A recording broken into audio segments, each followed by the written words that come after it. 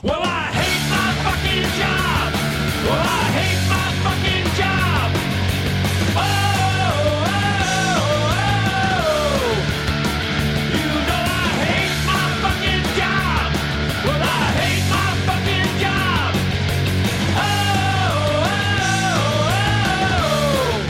Hey there, all you ninnies, twits, dingbats, and social reprobates. This is Reverend Norm welcoming you to another electrifying, stimulating, and totally off-the-wall sensational episode of Killed by Desk, the only show that answers the question that no one's asking, what those misfit musicians, weirdo artists, and oddball scenester mainstays do to make a living. Prepare to have your minds completely and totally blown by the details you never thought you'd want to know. The ups, the downs, the conference calls gone wrong, the coworker questions, the dress codes, and what they've learned and what they wish they hadn't, and if they're at all happy where they are and what they've become. From selling out to doubling down, let's talk punk rock business and what happens when the two get all mixed up. Here's your host, Bill Florio. Yo, this is Bill Florio. Yo, this is MC Charlie Boswell. Hey, it's Dave Harrison. Dave's got to finish his dinner. I do. It's been brewing, but you know what? This episode was worth it. Cooking it. Cooking it. I got. You know what? I'm a house husband in a lot of ways. I thought he was eating. No. I got to add the kale. I thought you were kale. Oh God. I knew you were gonna have a comment. I was at the freaking Cinemark. I swear to God, man. I went to they renovated Cinemark, man, and they put these freaking reclining seats and stuff. So like instead of 170 seats, it's like 40 seats in there. And then I went to get popcorn, and this freaking hipster's there, and he's like, "You should have different like refreshments like kale." All right, we got Steve Karp on today, who's a BIM designer. Is that right? Yes, Charlie. That's right. That's what he told us. That's right. So it's. I think we had a really good conversation. You stole my BIM Scholar BIM joke. I made a BIM Bop joke. Says, I'm taking a BIM class. I'm like, BIM Scholar BIM. Was BIM Scholar BIM the one with Kid Coconut? No, that's the New York Citizens. I only liked... Kid Coconut's going to put a sieve in your back, man. I only liked... what was that? The Satanist one? Mephistopheles. Mephistopheles was my favorite, actually. So anyway... Not Inspector 7? No. They're fine. Was BIM Scholar BIM Autodesk certified? Yes. But no, anyway, this was great. It really was. I mean, like his I feel like as interesting as his current career is, we talked a lot about his time at Marvel as an intern. That's what we call the backstory. That was a good backstory, and then a lot on tattooing too, which I thought was really interesting. We so I mean, I think less tattooing and more Marvel, in my opinion. I think we got everything of substance out of the Marvel conversation, but you know, I thought it was a good, well-rounded conversation. Have people drawing paper than skin, though. Well, I think Steve had some really sound, just like career advice, and I could relate to a lot of it. So it's good. I mean, you know, he has a T-shirt. He has a Killed by Desk T-shirt, and he almost wore it on the I had one. pot. If we were a video cast, hopefully he wouldn't have worn it. But yeah, no, it's a great guy. I'm glad I've known him for a long time. Cast. That sounds like hell. Yeah, I don't want to be pretty every day. It's too much pressure. Edit that at all. No, but yeah, no. So check this out. This is a good listen, and it's I don't know. It's just I think it's inspiring to see someone who's like just that theme of fearlessness and being like, you know, I'm just gonna go and try this out, and it's like it's a big deal. I'm inspired by someone from Connecticut who's not an asshole. Whoa. I don't know what you're talking about. Everyone I've ever met from Connecticut was pretty cool. Yeah. Except for those guys that tried to beat me up that time. Why'd they beat you up? Because I wrote about how always writing about something causing trouble. It's just, you know, it was a miscommunication. Didn't your mama tell you not to write, get yourself in trouble? She should have, yes. All right, with that, let's roll the tape. Who are you, and what do you do for a living? I'm Steve Karp, and I'm described as a BIM coordinator for an electrical construction engineering firm, and we provide BIM services for a bunch of electrical large electrical contractors that are kind of in our family, our professional family. That's the Korean food you cook at the table? Yeah, Or is exactly. it Bim let me- Scala Bim? let me flip an egg into your shirt pocket. Oh no, it's Benihana where I went on a first date. Sorry. No, BIM stands for Building Information Modeling, and it's kind of the next logical and technological evolution of traditional kind of drafting for construction projects. Like if you remember back watching Brady Bunch, and Mike Brady would have that like a drafting table at his house, and there would always be these set of drawings he was supposedly working on. That's kind of traditional idea of like how drawings get done for a construction project. And then over the years, computers have come into play, and then it was CAD, it was computer-aided drafting. And now that computers are faster and stuff like that, we have building information modeling. And the whole point with that was, do you guys want the elevator speech on that one? Yeah, this is great. Yeah, absolutely. All right. Yeah, All yeah. right, cool. So building information modeling, I don't know how much you guys know about typical construction projects. I know we had Spag on, and he's kind of like ancillary to kind of the process that I'm in. Construction projects generate a ridiculous amount of paperwork, just like a huge amount of paperwork. Drawings, specifications, cut sheets, tear sheets, just memos, notes, memorandum, meeting notes, just huge amounts of information. So what the building information model seeks to do is to just try to capture as much of that stuff in a digital model of the construction project. And then different people can leverage that data and share it out in different platforms and different circumstances. And basically the idea is to just kind of have one repository for just tons of data about this construction project.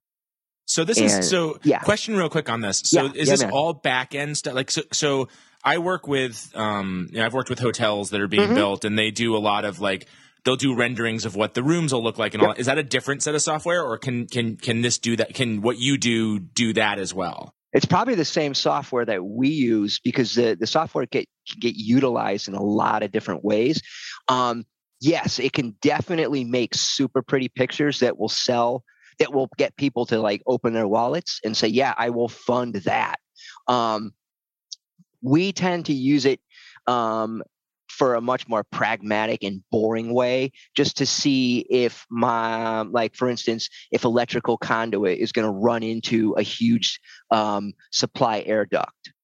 Like I said, not glamorous, but that's the end of it. So what you were looking at is you were looking at the design side of the construction world. I'm over now on the contracting side, and if you could imagine like two realms of reality, and they kind of intersect in the middle. One realm would be the design realm, and that's where Mike Brady would be in, kind of in a velour V-neck and zipping down the highway in a convertible, Yeah, and the other realm is like the knuckle-dragging, dirty contractors. And everybody's kind of using the same software and stuff to achieve the same kind of goals. And So wait a second. Yes. So there's a sign, the design side, right? The Mike Brady side and is the like, side. let's make it look cool. Yep. Right. But then there's your side is like, let's make sure it actually works. Let's make sure this door opens right. Right. This goes into the stairwell. Exactly. And then you have to like fight with the Mike Brady's and be like, no, you can't make this factory look like a lipstick or whatever. Yeah. Well, what it is it's the design side is especially for the architect is all about aesthetics, and obviously they want to make stuff look beautiful. They want to win design awards. And on the contracting side, we just want to make sure that the toilets flush, the lights turn on, and that when you slam the door, all the windows don't just implode. like I said, very unglamorous stuff compared to Mike Brady. But wait. So that's the software you use. Can you run tests? Can you say like, okay, let's see what happens when Charlie goes in there, puts a penny in the fuse? Yeah, we can. as a matter of fact, it's done on the design side, because the design side, they have a team of people and the architect is the hub. Generally, the architect is not going to design like the lighting system and the power and the toilets and the sinks and the air and the HVAC system. Generally, they farm that out to another consultant, again, who's a design consultant, and they're sort of creating an idea that's very kind of pie in the sky. And then it's up to the actual contractor, to the contracting team, to take those really kind of rough ideas and turn them into a reality. And it's almost like the project has to get redesigned a lot of times once it gets into the hands of the contractors. And that's where we come in, is that we, again, have to sort of rebuild these building models and into workable models, as opposed to models that are like, oh, that's pretty, we're going to give you a design award for having the most pretty entrance. So as far as that, like when it goes out in the field, right, you have this drawing basically. Yes, sir. And is there kind of like a push and pull where like the contractor installs it and then you guys come in and make sure it looks right? Are they using your drawing as part of the install? Yeah, so I actually work for a contracting company. So I'm actually, the push and pull would be against the design team, and the design team has an electrical and an HVAC and a plumbing and fire protection designer in their wheelhouse. Sometimes they're actually in the house, the same house as the architect, but generally they're not. So what we end up inheriting is the architectural plans plus the electrical engineer's plans.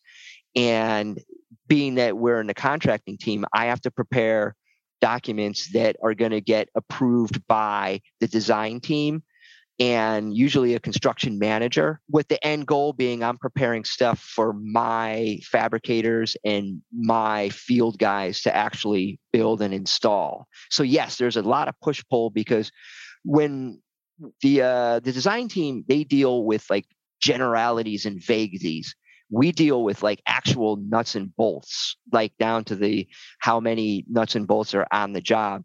And so we run into something and then we have to fire a question off and say, hey, the design you guys gave us, you didn't answer question A or question B. How do you want us to resolve this? Or we say, hey, we're out in the field, we're looking at your drawings, and you guys are 12 feet off. What's going on? How do you want us to proceed?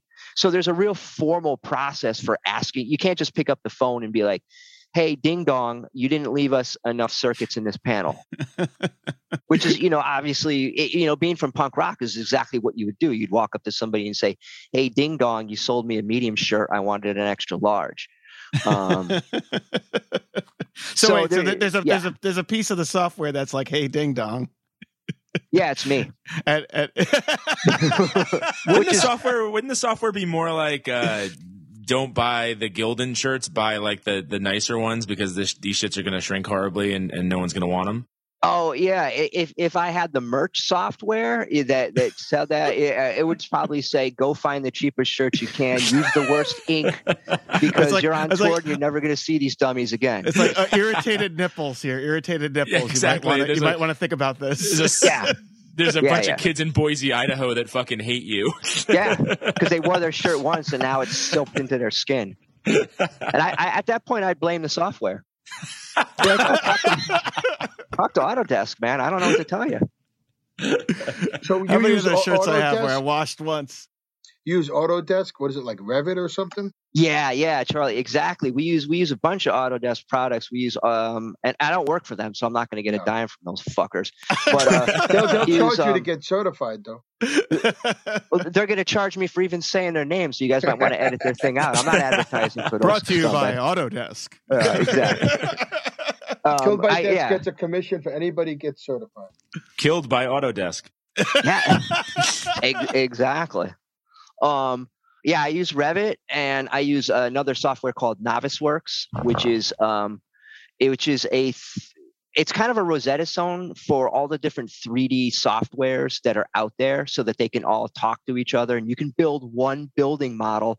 Say the architect works in some product from some open source software, and then I'm working in Revit, and then you get the HVAC contractors working in 3D AutoCAD.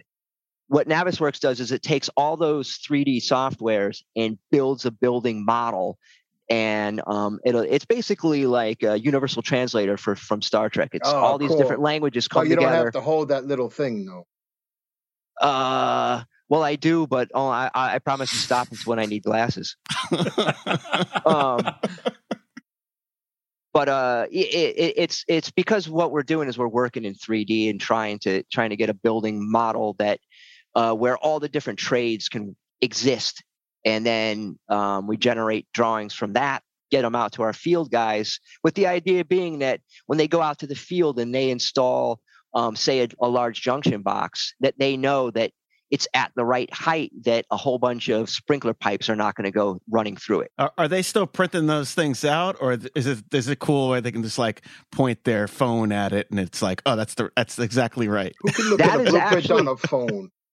Yeah, exactly. Well, actually, a little of both. There is a brand new emerging technology with the kind of with the goggles that you put on, and it's talking to the 3D model. That's kind of new, and it's also kind of dangerous. I saw that one. Yeah. You don't want to walk around a building site with a lot of open floor and you're wearing 3D goggles trying to spot, make sure that you got all the fire alarms up. I'm going to show you. I saw that at when my daughter was visiting NYU Polytech, now Tandon Engineering. They had a 3D model with the goggles, and you put the goggles on, and the whole thing would look like what it looked like when it's done. Correct. Put the goggles yeah. on, right? Yeah. No.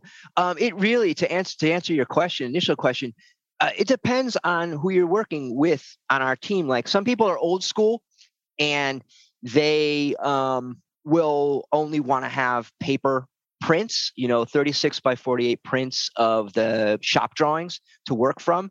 Other people will have a tablet, and they'll be looking at the shop drawings on the tablet. Yeah, but then you got to keep going left and right and up and down and everything, right? Yeah, you do. Some people do and don't mind that, and other times there's going to be laptops out in the field, or in the contractor trailer.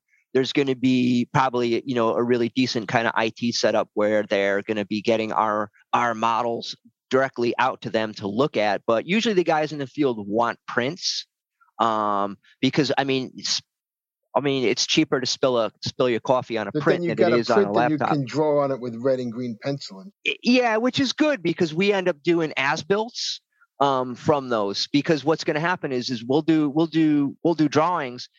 And the guy in the field might be like, I don't have any faith in those nerds back at the office. I'm going to do it the way I think, and it works. But we're obligated to document the design, and that's called an as-built of what was actually installed. But you never get those as-builts delivered, do you? I do. When how many years part of the after contract, the project is done?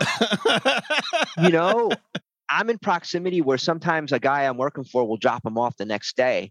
But only because somebody's yelling at him to do it. Otherwise, he'd be like, yeah, these are getting tossed out. Wait, hold on. You're in Connecticut. I wonder, Charlie, if the experience with the New York BIM designer is different. I've seen people do as-built drawings, like the whole freaking system's installed, and the as-built drawings ain't done 5 years later. And the customer's screaming, like, where's my freaking as-builts? Here's my question. So, being from New York, but now living in Kentucky, I see another level of this building stuff go on with the Amish, where they come in and they'll build like a barn or an entire fucking house in like a day. Plan. Exactly. They don't need any of that shit. So I'm wondering, how much of this is just like technology for technology's sake versus like just hiring a bunch of, like, I feel like you could ship the Amish in and be like, build this high rise, and those fuckers would do it in like 2 days. Well, they have that thing, Dave. They have the simple lifestyle BIM system they can use. It's made out of corn cobs. It's an abacus. And a lot of praying. Well, the thing is that the Amish don't, as far as I know, you guys can correct me, they don't have HVAC in their buildings. I don't know if they have indoor plumbing or electrical or low voltage systems or anything like that. I mean, they have beautiful barns, and their They have cobbler easy is chairs delicious. for the fathers. Oh, They got those, the office chairs. They go to like yard sales and stuff and buy office chairs. I could use those because my back is killing me. And Um, the father sits on that, but everybody else sits on the wooden chair. I always heard a rumor that there was a bunch of Long Island bands back in the day that found this Amish community in Pennsylvania, and they would go play hardcore shows there, and it was fucking crazy because they were all like on Rumspringa, so they would go nuts. Yeah, Did cool. Steve? Did you ever play Amish community in Pennsylvania? Let me think. We played Pennsylvania a few times. No, Did because you get it was threatened by the KKK? No, but they did take And my you didn't baby play away. Pennsylvania. No, we did play Pennsylvania, but we played under the radar. We played at a bowling alley that had an awesome arcade, and we played one of Weston's first shows.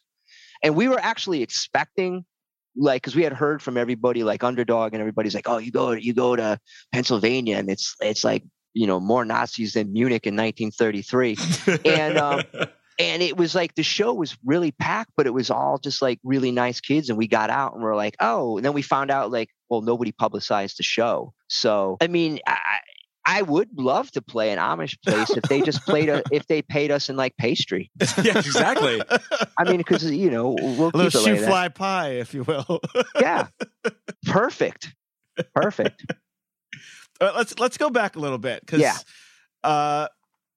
So as far as I understand, like, Yuppie Side is a college band. You guys met in college? Yeah, at an art school. And, Pratt is an art, engineering, architectural, and, art and design college. So, yeah, we met there, kind of like the Clash. And like all But the you weren't English- all in the- Pratt? What's that? The Clash went to Pratt? Yes. Little known Learn fact. something every day. But you weren't all in the I same know program. Jan though, right? from SFA went to Pratt. Yeah, he was about 3,000 years ahead of us. Yeah. Or at least he looked like it. Yeah, he actually, he lived around the corner from there. Actually, I saw SFA played at one of the Pratt teachers. Pratt had teacher housing on campus, and SFA played a show in one of the teachers' front rooms. It was awesome. I think it was one of Mike Bullshit's last shows. And actually, Billy was going to architecture school, and Jan had graduated early Many on. years before. Yeah, exactly, with like Michelangelo or something.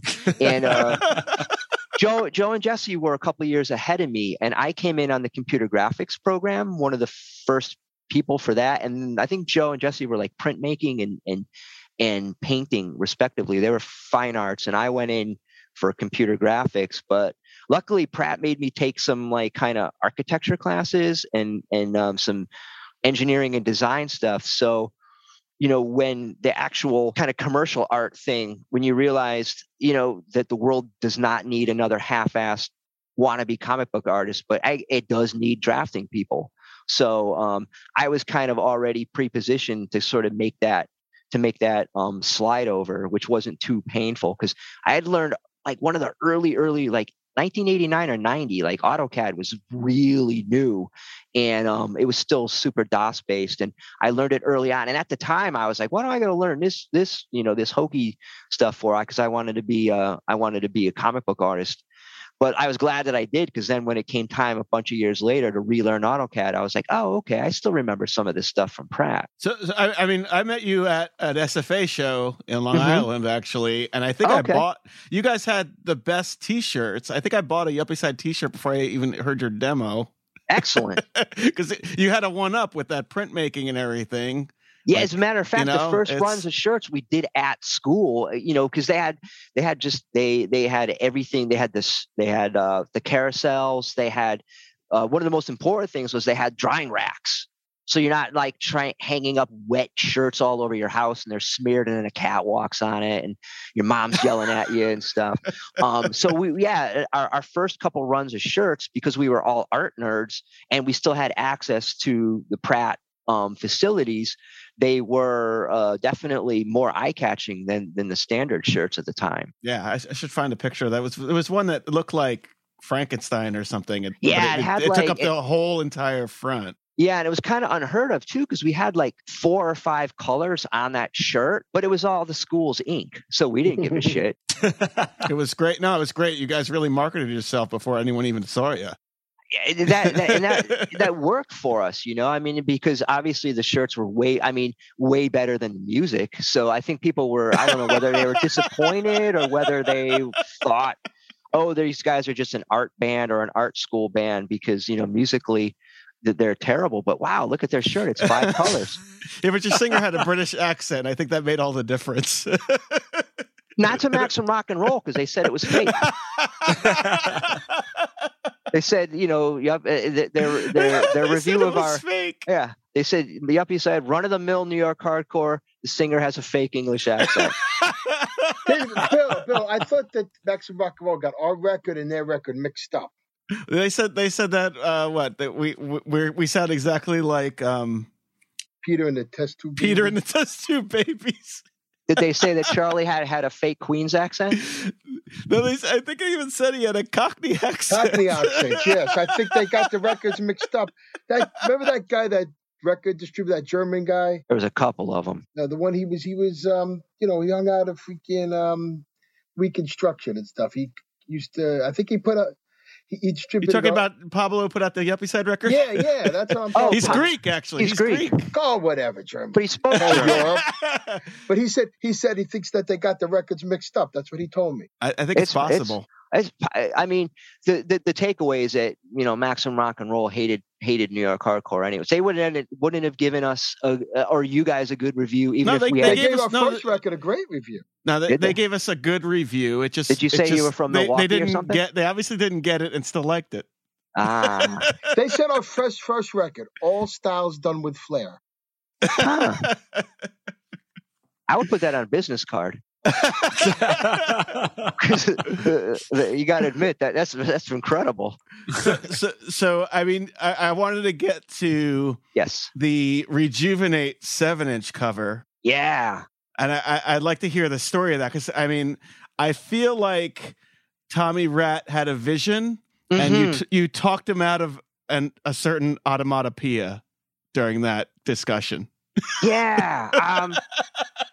I remember, him he and I talking about what he wanted with that. And I think he wanted it to be him.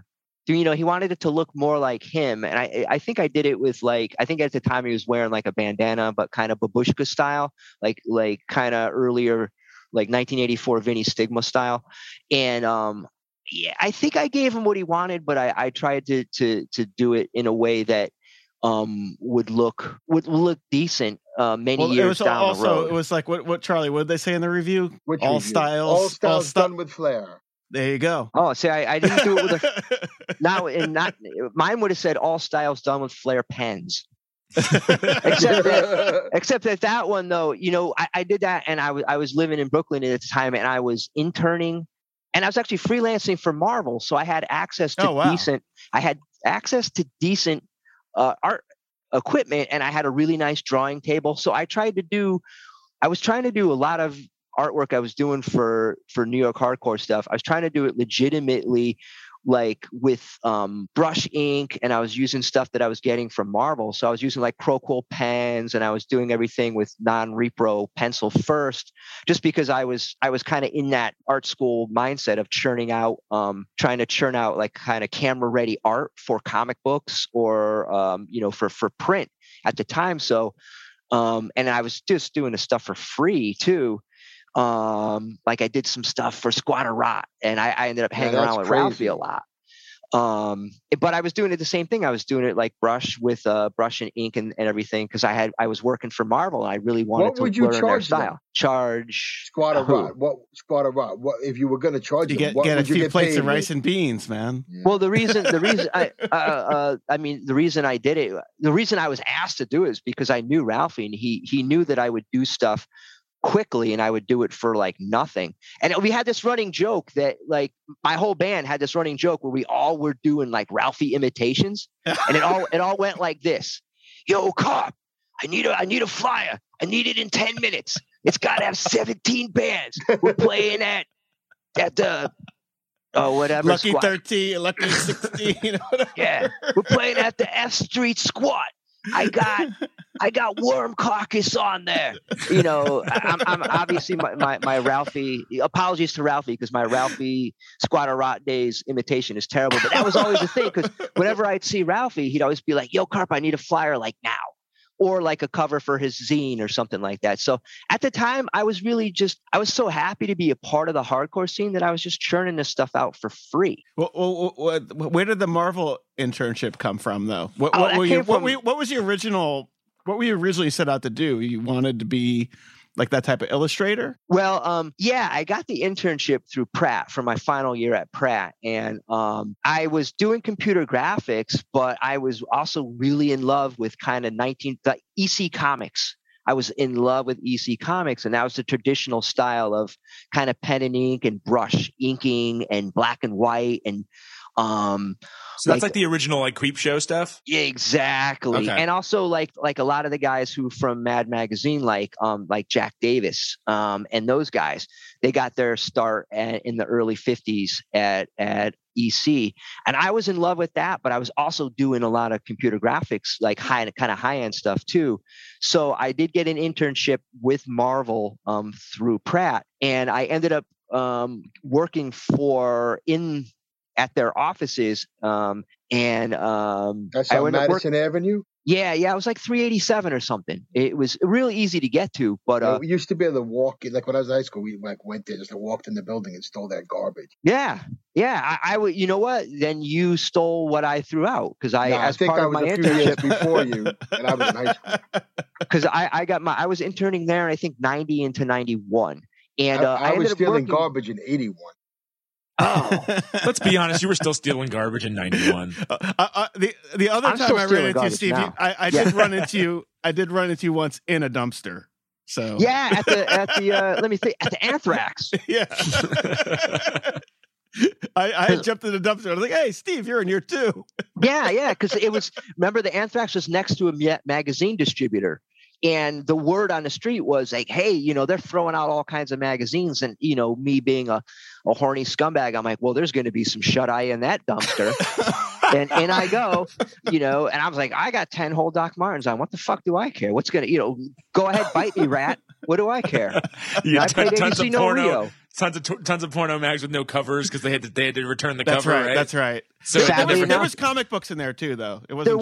There was, and there was no porno though. There was none because I think that was a different distributor. That's because Sex Bomb got there first. Yeah, I think so. Yeah, well, I mean, home turf advantage. The dude lived around a corner, so I had to come all the way. Like I had to come like an hour south to get to the Anthrax. But yeah, so I got that internship through Marvel, and the guy I worked for, the editor's name was Mike Rockowitz, and he was into hardcore. I remember that he had a thing in the back where they had a thing about what like the staff was into, and they did a feature on him one time. Yeah, exactly. Oh, that's cool. And it's like he liked the Cro-Mags or something. Yeah, and he would go to a lot of shows at L'Amour's in Brooklyn, and he was like really into carnivore and like a lot of crossover stuff too, and the thrash metal, as the Germans would call it, and he was into thrash and stuff. And so he and I got along great. And I met my wife at L'Amour East. Did you? Yeah. What, a striper show or something? Ramon. Oh, wasn't L'Amour's East? That was the one that was like the glammy metal one. That was like the Sundance Club, right? It was like makeup metal version of L'Amour. Yeah. Okay. It wasn't quite as metal. It was a little metal, but then it was like a little less metal. What town was that in, Charlie? In Elmhurst. It's now a Chinese supermarket. Huh. L'Amour into East. that kind of thing. Yeah. Yeah. So this guy took me under his wing, which I was super like. That's a once in a lifetime kind of thing. And, he just started kind of grooming me to be like a Marvel, person, because I didn't know a lot about comics. Like once you get into the comic industry, you see how the sausage is made as opposed to just being a comic fan. And so when you start to see the behind the scenes stuff, and then somebody starts to really walk you through the process and the personalities that are involved in it and the techniques and the equipment, like that's a once in a lifetime kind of thing. And also it was sort of when computers were starting to become more and more a part of commercial art, especially comics. So I was kind of trying to sounds like a bad development. It depends who you ask, you know. It was a development that I'd you ask couldn't. Jack Kirby. I'd ask him too, but I think he's in Asgard right now. I went to the Jack Kirby Museum. I was lucky enough to, you know, being at Marvel, I was able to see some of his stuff was around and, you know, meet people that worked with him and stuff. Oh, that's cool. So being and like the guy I was working for, you know, Mike Rockwitz was a Kirby evangelist, and Really? you know, so yeah, and he had also loved like a lot of the old timers who were still working for Marvel, and I really took a liking to those guys, and you know, started to absorb all the stuff that they were into, and like a lot of the newer comics, like I really couldn't be bothered with because I really liked the old stuff and the old ways that it was done. And they screw everything up, don't they? Who's computers? No, just everybody screws everything up. It was better back when, you know. I think so, but you know, the damn transistor came in and fucked everything up. Listen, man, I like the transistor. Yeah, I don't care what Shotley did. I'm an analog guy. Say that. Yeah, was there like a bunch of old guys at Marvel that were like, X-Force, what is this bullshit? Like, were they like super angry about like new developments? Yeah. Well, you know what was for the way Marvel worked at the time was that 99% of the actual artistic talent was not on site. What was on site was basically the administrative portion of it. It was all the editors, the assistant editors, the admin people. Is that like Jim Shooter or something? Yeah, that would be an editor. And then like the people that were higher up, they were on the floor above, you know, kind of executive row, I believe was the floor above. Is that where Stan Lee was? Stan Lee, I don't think he was. I think he was in Florida at that time. He wasn't in the building. What a fact. So where was the work actually happening? It was, everybody was freelancing. So everybody was working out of their homes or they had their own studios elsewhere. And the people that were on staff would be, you know, that famous Marvel bullpen.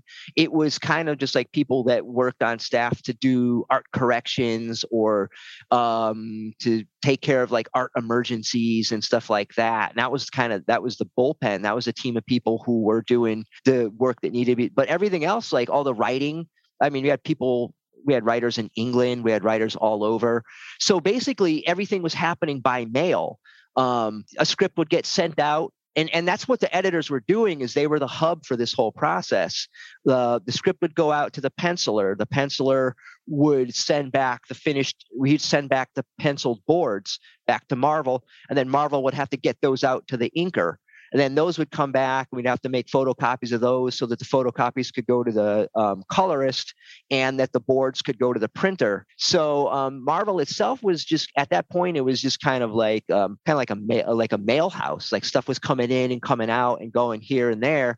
But I mean, it was still cool because you'd get to handle like real live finished artwork from like really, really great people. And but that's kind of like finding out that the Monkees did, you know, not all bands were like the Monkees. Like you assume that like Marvel, like I think Charlie just assumed like all the artists are sitting in there like brainstorming like what they're going to do and all that stuff. It just sounds like that wasn't the case at all. No, it wasn't. And like I had been a comic book fan growing up, and I had that idea too, like, oh, you go into Marvel and it's like this great circus of people, you know, and just rows and rows of drafting desks and people churning out work. And actually it was just people getting boxes of art in the mail and then sending that art out to another person and then just kind of moving it. That's the way the industry was at that time. I went to SPI Games and made war games to their studio, and that's how it was, man. We went there. They had like there where they designed the games, and you know they had a counter where you could buy a factory counter. You know, you could buy the games there. And we went there with a bunch of kids. We bought like 10 games with a bunch of kids. Like, hey, you guys want a tour? And they took us around and they showed us that the freaking Hex hexagonal map on the wall, and they were designing a game. They were all there working. This is going to be like the biggest game ever, and they were like designing it there, and that's how it was there. Yeah. I remember SPI. They had the games that came in the boxes, and that plastic box, Yep. And they showed us, and they had like the boxes there and everything. They were doing the artwork for all the counters, and then the instruction sheets and all that stuff. And they had maps laid out on the wall because they're working on the game, So it was like that's how it was there, exactly how it was. But they didn't have a rise and crash before, probably. Like I feel like the comic book industry went through. They crashed after. They crashed hard, but they crashed hard before Steve got there. I think SPI crashed pretty hard after we took that tour. It didn't stay. I think when I was working at Marvel, it was in a transition phase. Marvel had made a comeback based on the X-Men. On Spider-Man, and X-Men 1 was about to be the Jim Lee one was about to be relaunched, which was going to kind of revitalize Marvel. The new too. X-Men made them resurgence in the early 80s. Because I actually got to work. Like I worked for a printing company that was one of the first companies that was doing the color separations for comic books on computer, and the book that I worked on was X-Men 1. That re-jumpstart of X-Men. At the same time, I was doing freelance for Marvel. So it was I had my hand in like the actual comic book like production aspect as well as the creative portion of it I was freelancing, doing coloring and inking, assisting and stuff like that. It was good just to be at Marvel, just to learn about that industry and, learn how the different tools work and how the whole craft works. We always joke that after music, so like a lot of like punk guys get into garage rock and a lot of like hardcore guys get into like Cars and rockabilly. Is there a pre-music version where like you could tell like the hardcore guys were all into this type of comics when they were kids and the punk guys were all into this, and like I know like the prog guys were into like Silver Surfer and shit. Hardcore punk. But there's a difference, like I feel like, everyone knew that there were certain like Silver Surfer was always like the prog rock Steve Vai bullshit. But like, I feel like there were definitely like, there had to be like comics that were more geared towards guys that got into hardcore and comics that were more geared towards guys that got into like, became like gutter punks or whatever. I'd say if you were really into New York hardcore and you were true to Marvel, which was obviously was a New York company, then you would be into Sergeant Fury. But also DC was in New York, right down. It wasn't very far from Marvel. And I actually interviewed at DC too. Mike tried to get me a job at DC. They had Sergeant Rock. So I feel like the war comics were going to be like, if you were like, if Victim in Pain was your album of albums, then you were going to be well into Sergeant and I'm guilty of all these things that I'm speaking of. And so, you'd be well into Sergeant Rock and Sergeant Fury, as well as, just learning Vinny Stigma solos. I would totally read right now. I would totally read a comic that kind of covered the early New York hardcore scene as, maybe like the Cro-Mags and AF were like going out and fighting crime when they weren't playing shows. Like I feel like there's a market there now. That'd be a stretch because they were the crime. and that's not a diss. They would be proud to say, hey, like, we were the troublemakers. That's the cover. That was the cover for the true crime fighting. There was some shit going on that no one knew about because, Vinny was taking care of it, or it'd be more like Watchmen. It'd be like Watchmen. It would be like Watchmen, yeah, like the anti-hero. But what would give them away would be the chains around their waist and the construction gloves. I'm just throwing that out there. I'm going to stop the conversation for 1 second and tell you, if you enjoyed this conversation, there's tons more where this came from. For only $5 a month, you can get full episodes with each of our guests for a total of 5 episodes per month. Want to help out with some gas money to get us to the next show? We have merch and more at killedbydesk.com. Now let's get back to the show. So, Steve, at some point you became a tattoo artist. When did you decide that was the way to go? Was it when they made it legal or before? Well, the thing is that when I was working at Marvel, and it's two things collided at the same time, unfortunately. And I think this is a recurring theme with a lot of your guests is like you're kind of faced with, do I choose my music or do I choose this job opportunity? And Yuppie Side had just said yes to a 3-month European tour. And like right around the same time, Marvel was like, hey, we'd like to hire you on staff. And that's the most rare thing in the world is for them to bring somebody in to the bullpen and have you be on staff. And like, that's the opportunity of a lifetime. And then I thought that, touring Europe was the opportunity of a lifetime. So being the idiot that I am, I chose going on tour. And, Marvel's like, well, we can't really hold this position for you. And I got that. So when I got back from the European tour, I was like, well, I love music and I need to do a job that supports this crazy kind of punk rock thing. Like I need to be able to like work 14-hour days for 2 weeks, then take like a week and a half off to record a 7-inch. And then I need to take a month off to go on tour. So I needed to have this like really flexible thing. And like, so at that time, like what were hardcore kids kind of doing? They always had weird sort of jobs. They're like, oh, I'm a bike messenger, or, oh, hey, I'm working in this health food store, or, oh, hey, I'm selling guns. Or in this case, I was like, oh, tattooing. Because like Joe, the bass player from Yuppie Side, had apprenticed at a tattoo shop. And like, I was familiar with tattoos enough. And I was like, well, I'll give that a try. So I moved back to Connecticut initially to work for this graphic design sign painter place. And that job fell through because the guy just like stopped showing up and stopped paying me. And I found out about a tattoo shop in the next town over in Connecticut. And that was really rare. Like tattoo shops in Connecticut were not a thing. But wait, were they, because in New York City, they were illegal until the 90s. So they were very much illegal. In Connecticut at that time, this would have been 92. It was quasi legal. It was a gray area. Like people, depending on what town you were in Connecticut, people were willing to look the other way as long as you didn't cause like trouble. And also tattooing was so small at that time too. You got to figure like 91, 92, there's not like soccer moms and stuff going there. Like tattoo shops were kind of, I wouldn't say they were dying out, but it was just as hardcore kids were really getting into tattoos and tattooing. That was going to bring that second wave. It was going to be, the biker guys and those kind of like bare knuckle kind of old timer guys were sort of making room for this new group of like hardcore kid and punk rock kids who were coming into tattooing. And like, I showed up at this tattoo shop, and it was run by like a biker guy. And I was like, oh, what are the odds of a tattoo shop being like this next town over?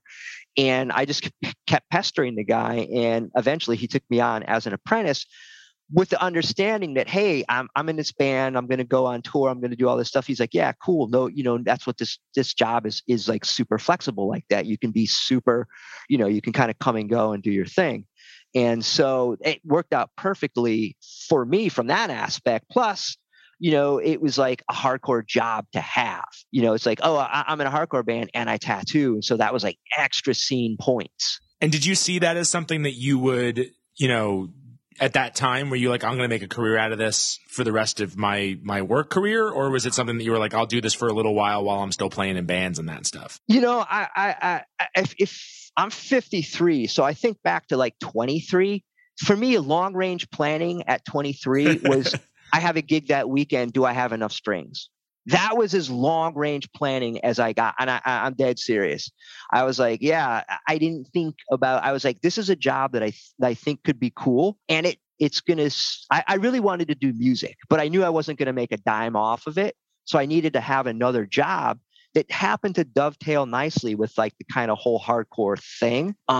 So that I was just happy at the moment for that. And that's all that mattered. Because I mean, if you think about the 23-year-old brain, it's a pretty rare 23-year-old that is like, oh, I better start saving for the future when I'm 43. I'm like, I don't even know if I'm going to live, to next week. This is the guy in the dumpster. So correct. And you probably didn't even get a tetanus shot. So no, I did not get a tetanus shot, and I didn't get a porno mag either. So, blue balls on top of everything else. But all I thought about was like, hey, at the time, this is cool. I can do this, and the band thing's going to work. And that was as long range planning as I got. Was I thought, okay, now I have this made for now. Did you tattoo anyone we would have heard of? I tattooed the guys in my band. I tattooed Joe and Jesse.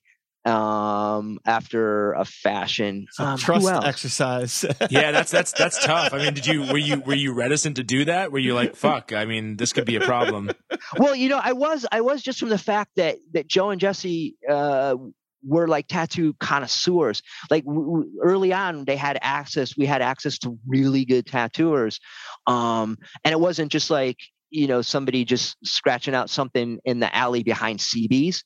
They were like going to like, these, being from an art school, these guys were like into tattoos and into tattooing before a lot of people were. So I was nervous from that standpoint that I knew I was up against a lot of the work that these guys already had that was from really good people. And I didn't tattoo them till later on till a little bit later on anyway. It's not like, my first couple weeks in there, they showed up and they're like, hey, you know what? Time to get my face done. It's time to get that face tat done. And I was like, well, guess what? I'm your man. And, but I worked on like, again, being in the hardcore scene, and then people knew that I was a tattooist. I didn't even have to really be good. They're like, well, I want to go to somebody that I know. And then during the tattoo, we have fun, talking and we can make jokes. Like when I was tattooing square, people that outside the scene, like I couldn't really crack a joke about, like, I couldn't do a Jello Biafra imitation because it would go right over these people's heads. Like a regular soccer mom, they wouldn't, you're putting a dream catcher on them, and I could, rip out my very best Jello Biafra imitation. They'd be like, what's wrong with your voice? Are you retarded? Whereas if I do that for somebody that's into hardcore, they'd be like, hey, that's not actually a half bad Jello Biafra voice. So now finish up my Only the Strong Survive tattoo. Yeah. And it says only the star wrong. I'm like, ooh, that's why we got to spell check that shit. It was like, I had a pretty good run in it, but then after a fashion, it was definitely time to get out, because eventually it was the shop that I was working for, the owner ran into some legal trouble. So me and my cousin, we were like, shit, we're gonna have to get our own shop now, because that shop is no longer viable. So we looked around and we just, I think it was like within the course of a couple months, we found another spot, got it set up, and got another shop up and running. And so you're a business owner at that point then? Yeah. Well, luckily I eased into it because I found myself managing the shop, because the guy that I was working for was like around less and less and less. And so I was like, well, somebody's got to keep the lights on and keep this place running, because like I got to keep having money coming in so I can lose it in my stupid band.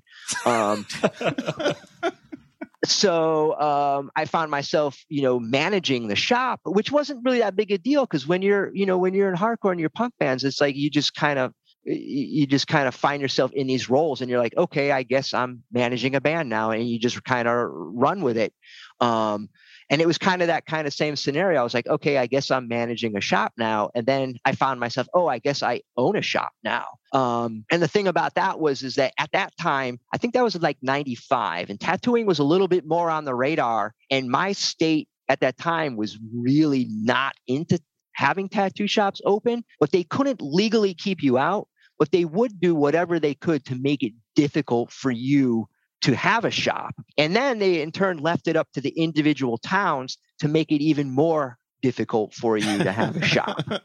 So you had the state, and then you had the local town that could both bust your balls. And oddly enough, that got old quick. But I mean, we persevered. We made it. We did make it happen. But it was always under that pressure of knowing, like, man, the town is looking for us to slip up in the littlest way, and they want to come down on us as hard as they can. So it was always trying to be vigilant. I guess it's like running a club. You're like, the last thing I need is for some kid to jump off the stage and get a green stick fracture, or to break his leg and have the bone go through the leg, and then the town's down here and he's suing. It's the same thing. You're like, I gotta keep this place running so that none of the authorities ever have any reason to fuck with us more than they already are. And so I was able to do that. How old did it get? When did it get too old? I would say I left for a little while to come tattoo in Manhattan. Because Manhattan tattooing legalized in 97, 98? Yeah. So I came down in 98. I got my tattoo license for the 5 boroughs, and I was tattooing on the Lower East Side. And then I moved back up which was cool. It was good to get that experience. And I came back up to Connecticut. And by that time, I was starting to realize maybe 99, 2000, I was realizing that I was kind of over. At this time, I had been doing the band thing just full bore for 12 years. And I was starting to really get over it. And I was starting to get over tattooing. And I sort of had this notion that I was like, man, a lot of my friends are getting married, and they have houses, and they have kids, and they have a roof over their head, and they have cars that run and things like that. And I'm like, shit.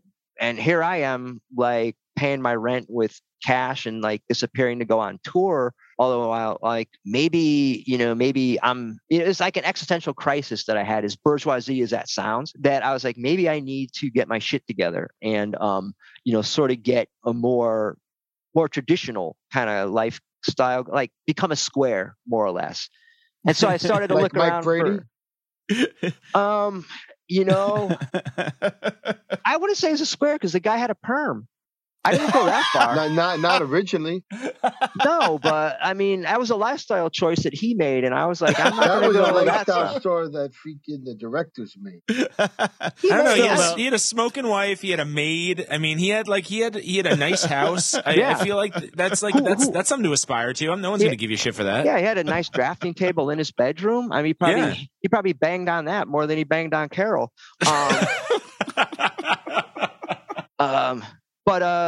And so I was like, at that point, I think I was, starting to cast around gently for other stuff that I could do, to kind of just gently bow out of tattooing and then kind of out of the full-time band stuff. Cause the band stuff had just kind of run its course. So you didn't cut it all at once. You just kind of eased out of it. Is that the idea? I did to some extent. Yeah, I did, because what happened was let me see. Oh, I went to community college to start taking AutoCAD courses because I had heard that there was an opening for a drafter at an MEP engineering firm, and I didn't know anything about that. I just knew that I was like, all right, I think I can brush up on my AutoCAD and come back and switch over to this whole thing.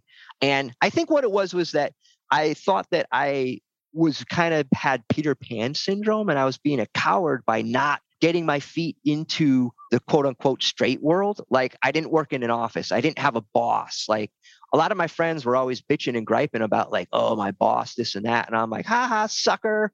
And then I was like, oh shit, maybe I need to be that sucker, because I'm hiding in this world of, being a tattooist and playing in bands, and I'm getting older and my audience is getting younger. And I started to feel a little bit creepy about that. And, that's for another day. But, so this opportunity came up, and actually the gal that I was dating, who later became my wife, her dad is an electrical engineer. And he's like, yeah, we have an opening at where he was working. And he's like, if you brush up on your AutoCAD, I can get you I can get you an interview down here. So I was like, all right, I was actually looking to go back to school because I felt like there was parts of my brain that I really wasn't using that much. And I really wanted to kind of get back to the academic world a little bit and flex my brain in that way, rather than flexing my brain being like, do I know enough German to bail my drummer out of jail? Like, or am I going to be able to steal enough merch money to pay for the gas for the van to get to the next town? So I just kind of wanted to kind of flex my brain in that fashion. And, Different kind of problem solving. Yeah. But I mean, again, I could port over all that kind of punk rock stuff to, that think fast on your feet and everything. But I also was like looking forward to the challenge of being like, what is it like to work in an office? Like, what is that whole culture and that whole dynamic like? Because I was just used to being around hardcore kids and doing hardcore kid stuff and everything like that. And I had no idea basically like how the quote unquote straight world lived. And I was kind of looking forward to the challenge of being like, all right, let me see if I can do this. I've done the hardcore thing. I got this down.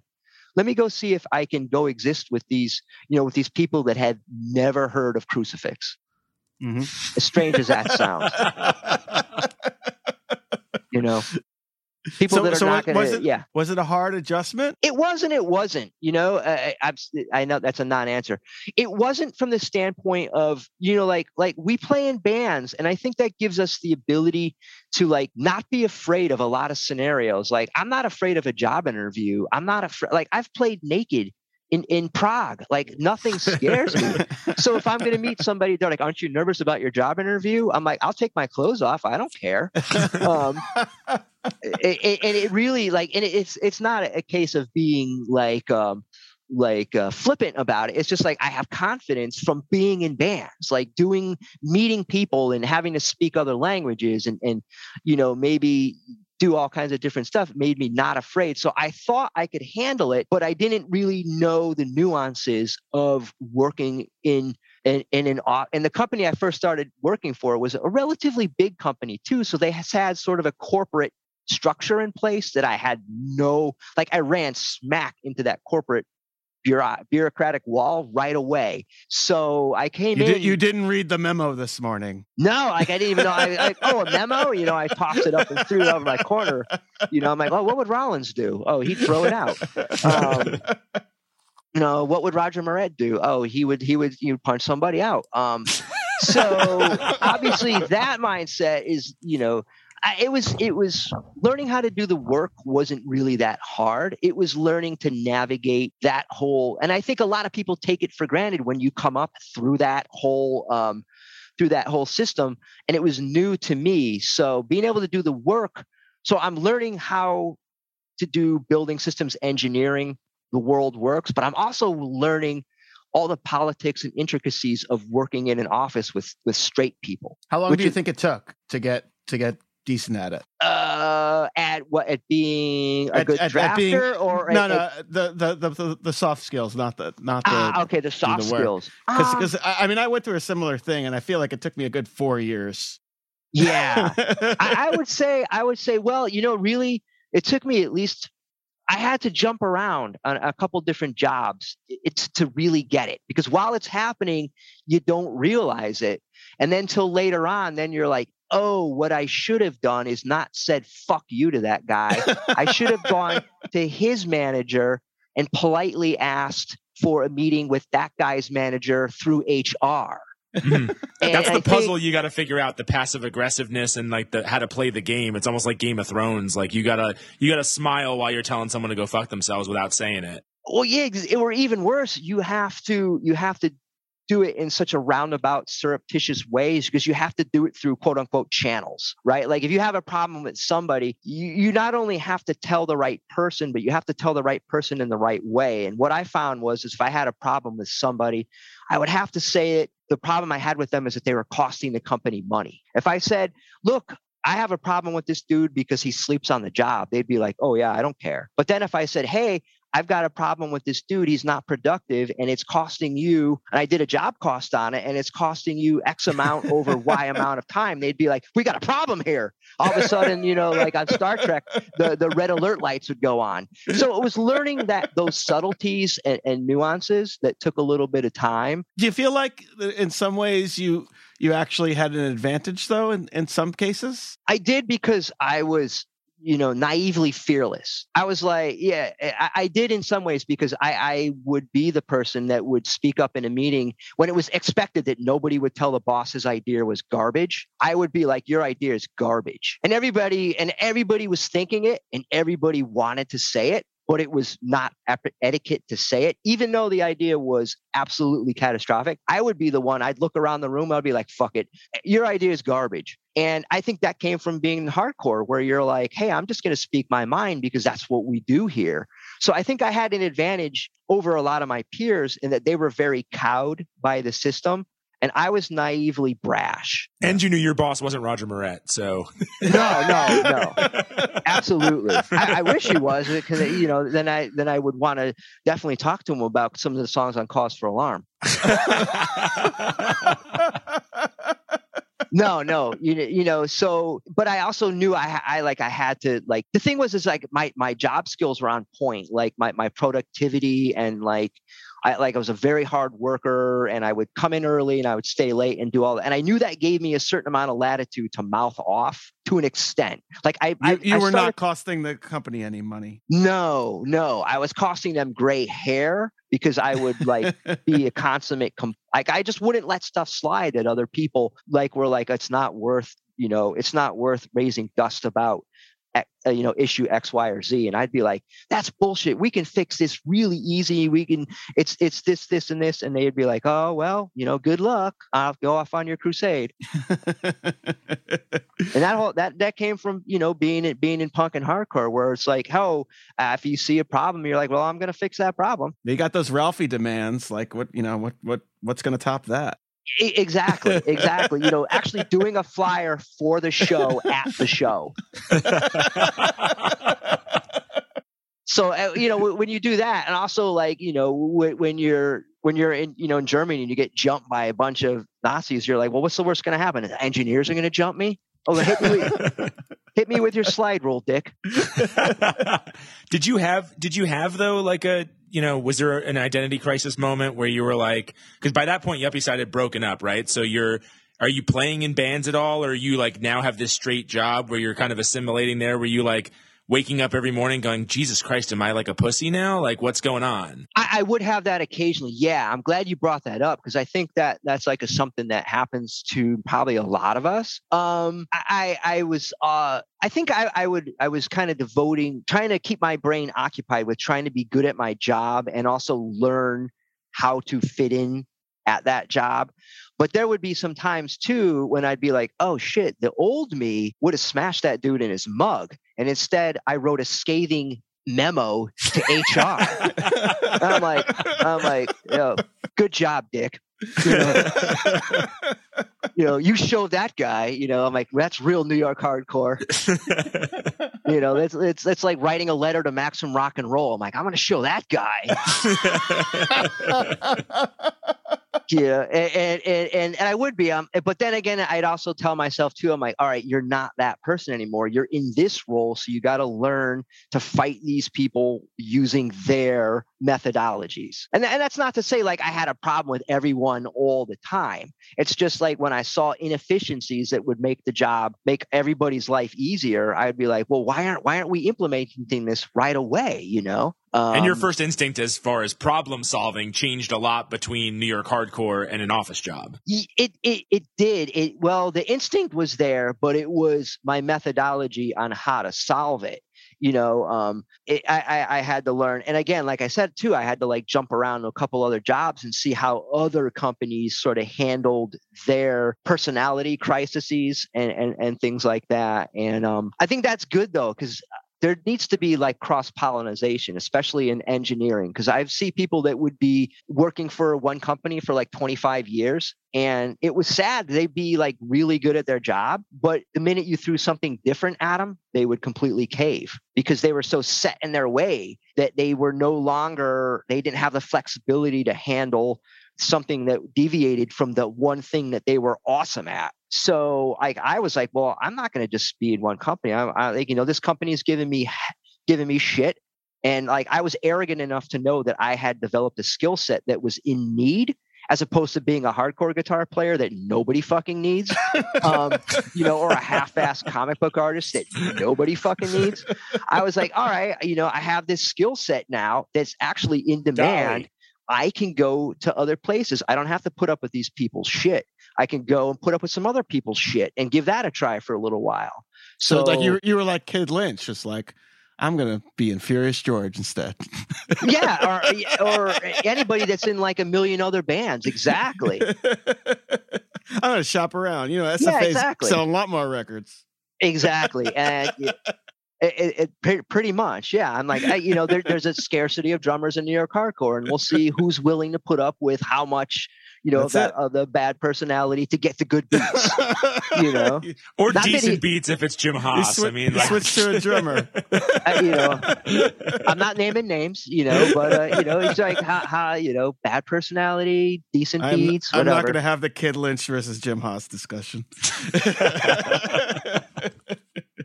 I throw up my hands. I feel like the best bet every time is to get the drummer's the one guy that cannot be into hardcore or punk rock, and like those are the best guys to have. Like Matt Longoria was, Bill, where like you have that guy that just like he always shows up for practice. He's always happy to be playing.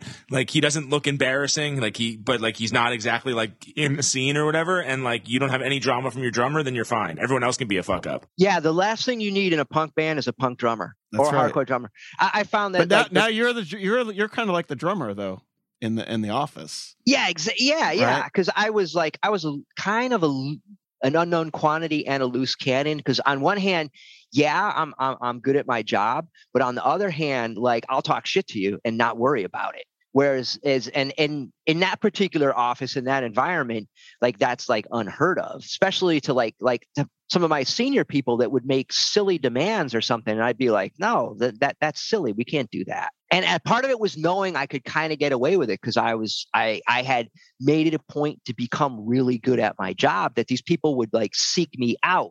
And I'm like, hey, if you're going to seek me out, don't give me shit. I'm here to try to do a good job for you, but don't ruin it. In that particular office, I kind of created a job for myself because I didn't want to get pigeonholed into.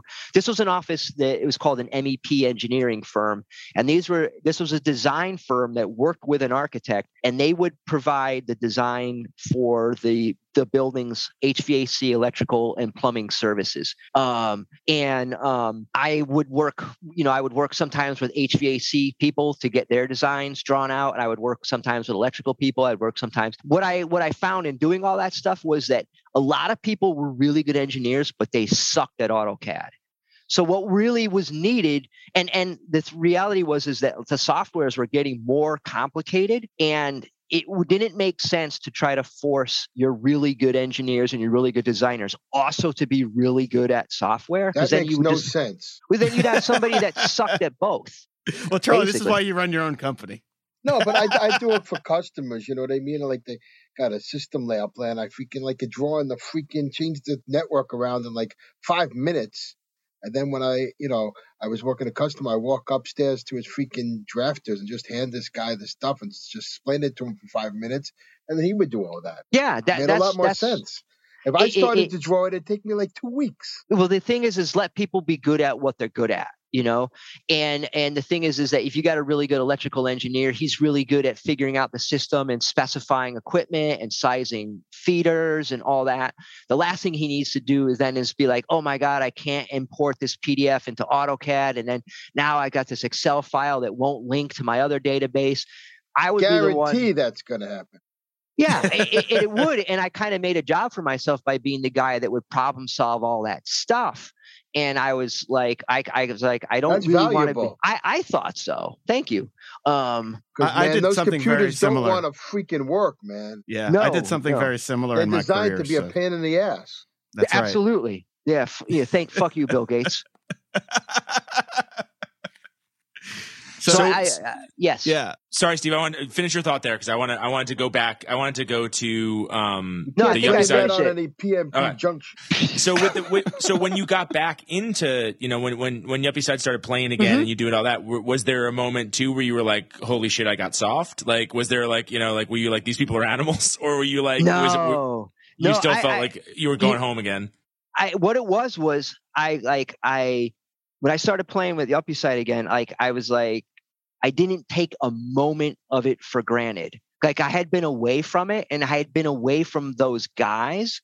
And I realized that like I missed them so much and I missed playing and I actually missed the songs that I was nostalgic and I forgot about all the sucky shit. But I was like, you know what? I'm still going to appreciate every moment of waiting around for a sound check, or I'm going to appreciate every moment of a broken string on stage. So when I came back into it, I think I had kind of the maturity to really appreciate what I was doing. And at that point, I didn't really care about being soft or hard at that point. I was just so appreciative to be playing again. If that answers your question. Did you guys practice at Roxy regularly? Yeah, we did. We went Roxy to Roxy. Ronnie speaking. Oh man, I love that place because it was so convenient for me. It was like just jump, one stop, and I'm on the 7 train, and boom, I'm at Roxy. You ever get cherry clam from that vending machine?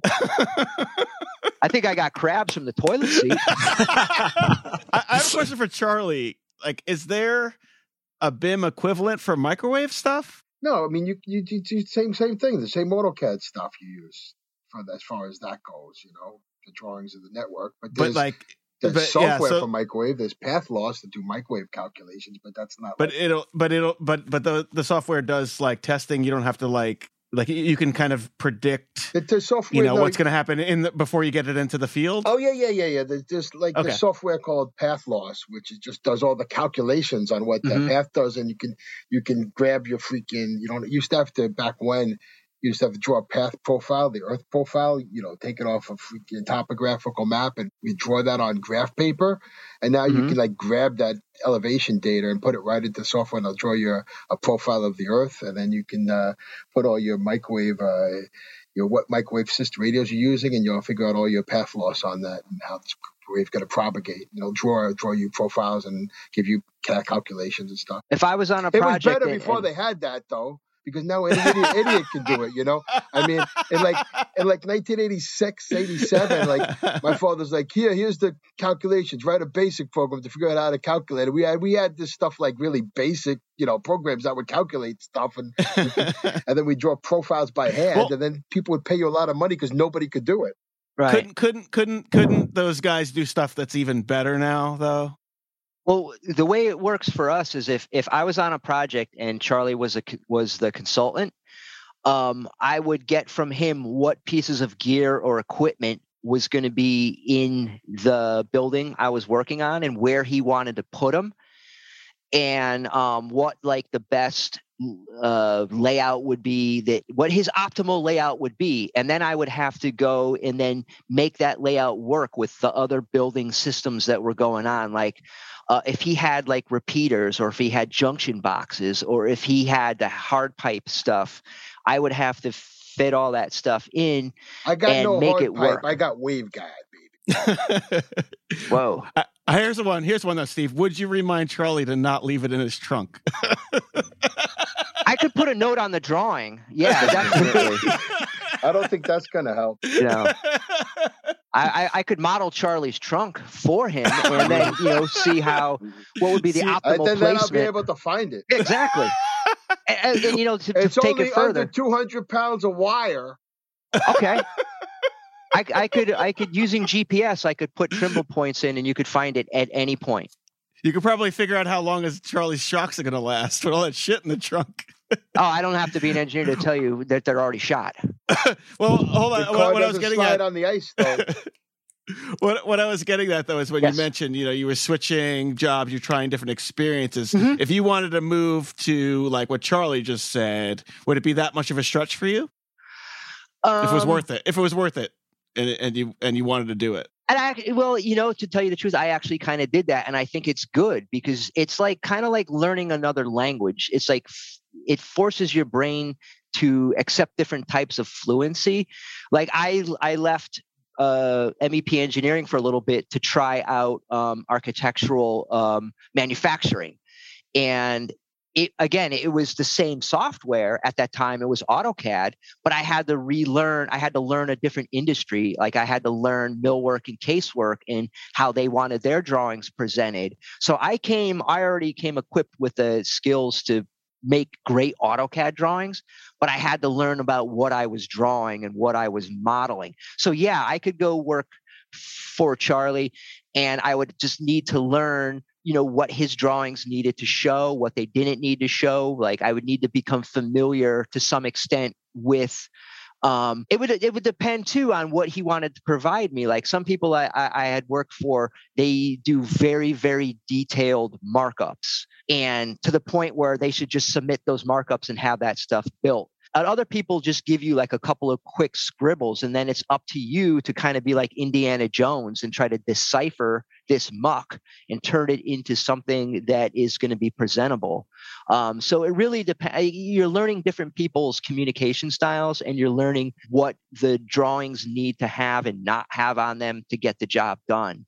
And that's why I think it's important to switch jobs every now and then, because or at least switch roles within your own company so that your brain still stays limber and you can switch gears really quickly and do that. Cool. I think that's really good advice. I would give that to anybody in any industry, but especially people that are thinking about getting involved in, because drafting's a trade. A lot of trade schools have, they have HVAC techs and plumbing, and they have electricians, and they also have drafters. And like, I think drafting is a trade in the same way. And I think for a drafter, I think it's important to switch industries too. Like I got involved in manufacturing, and it forced me to rethink about how I used the software. Like I was good at AutoCAD for one particular application, one particular industry, but I had to relearn how to use those skills for another industry. And I think it just keeps your brain limber to be able to do that. Hey, did you ever hang out with Zach Judson? Zach Judson from Puzzlehead? Project 19. Oh, I think we played shows with them in Poughkeepsie, but I don't know if I spent any amount of time with him. Maybe at ABC or something. Yeah, I'm just thinking all the time. Yeah, no, I'm just thinking he went to RISD, and he kind of had the same background as you as far as like what he learned. Okay. But he got a bootleg copy of Softimage, and now he makes Marvel movies. Oh, wow. You know what? I should have hung out with him more. Probably for a lot of money. I should have hung out with him more. I hung out with you. That was my problem. Fuck. But now you get to be on this podcast. Yeah, fuck you, guy, and your Marvel things. Question is, why would it That have dude. Zach on here? We showed him. I don't know. I don't know. I could find out. Maybe we can get Zach on here. Hey, it can only go up from me, so yeah. That could be the selling point. Like, Killed hey, man. by drafting table. New spinoff. Exactly. Just I checked that out. Just a AutoCAD based punk Why rock not? podcast. Exactly. I'm sure there's enough of them. There's got to be some other people into hardcore and stuff that use Revit and AutoCAD and stuff. There's probably at least one or two. 3 or 4 gorillas that know how to use a computer and like hardcore. Right. Well, my daughter is certified in AutoCAD, Revit, and Inventor, and she's taking a BIM class. She has them on Fridays, and on Monday night we're going to see Gang of Four. Look Wow. out. Close. I feel like you got to give her Victim in Pain and see how she reacts to I don't that. think she's going to go for that. Then I'm never going to work with You her. got some competition coming there, Steve. No, there's no competition. I mean, unless we can dumb her down, no, there's no way we can do that. If we can get her like the Crumbsuckers demo, and she's like, "Yeah, I really like this." I'm like, "All right, now I got a chance."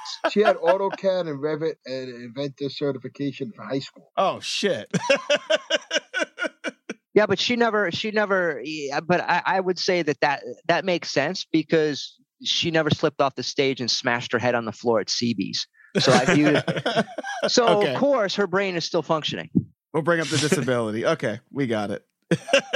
I don't know how that stage never broke. It always bent. It always gave. It just never collapsed. Well, it That had was it a had that strong plywood stage. on top. Yo, was let me tell you, permeated with the so much rafters sweat and were blood. pretty strong. It's true. They don't build them like that anymore. No. Oh yeah, because it was all reinforced with rat shit. You'd be surprised at what an amazing structural element that rat turds can be. You'd be surprised how fast you could climb up in the rafters when 20 skinheads are trying to rip your shorts off. Or if Wesley Willis is trying to headbutt you, which is the only time I was ever up there. Oof.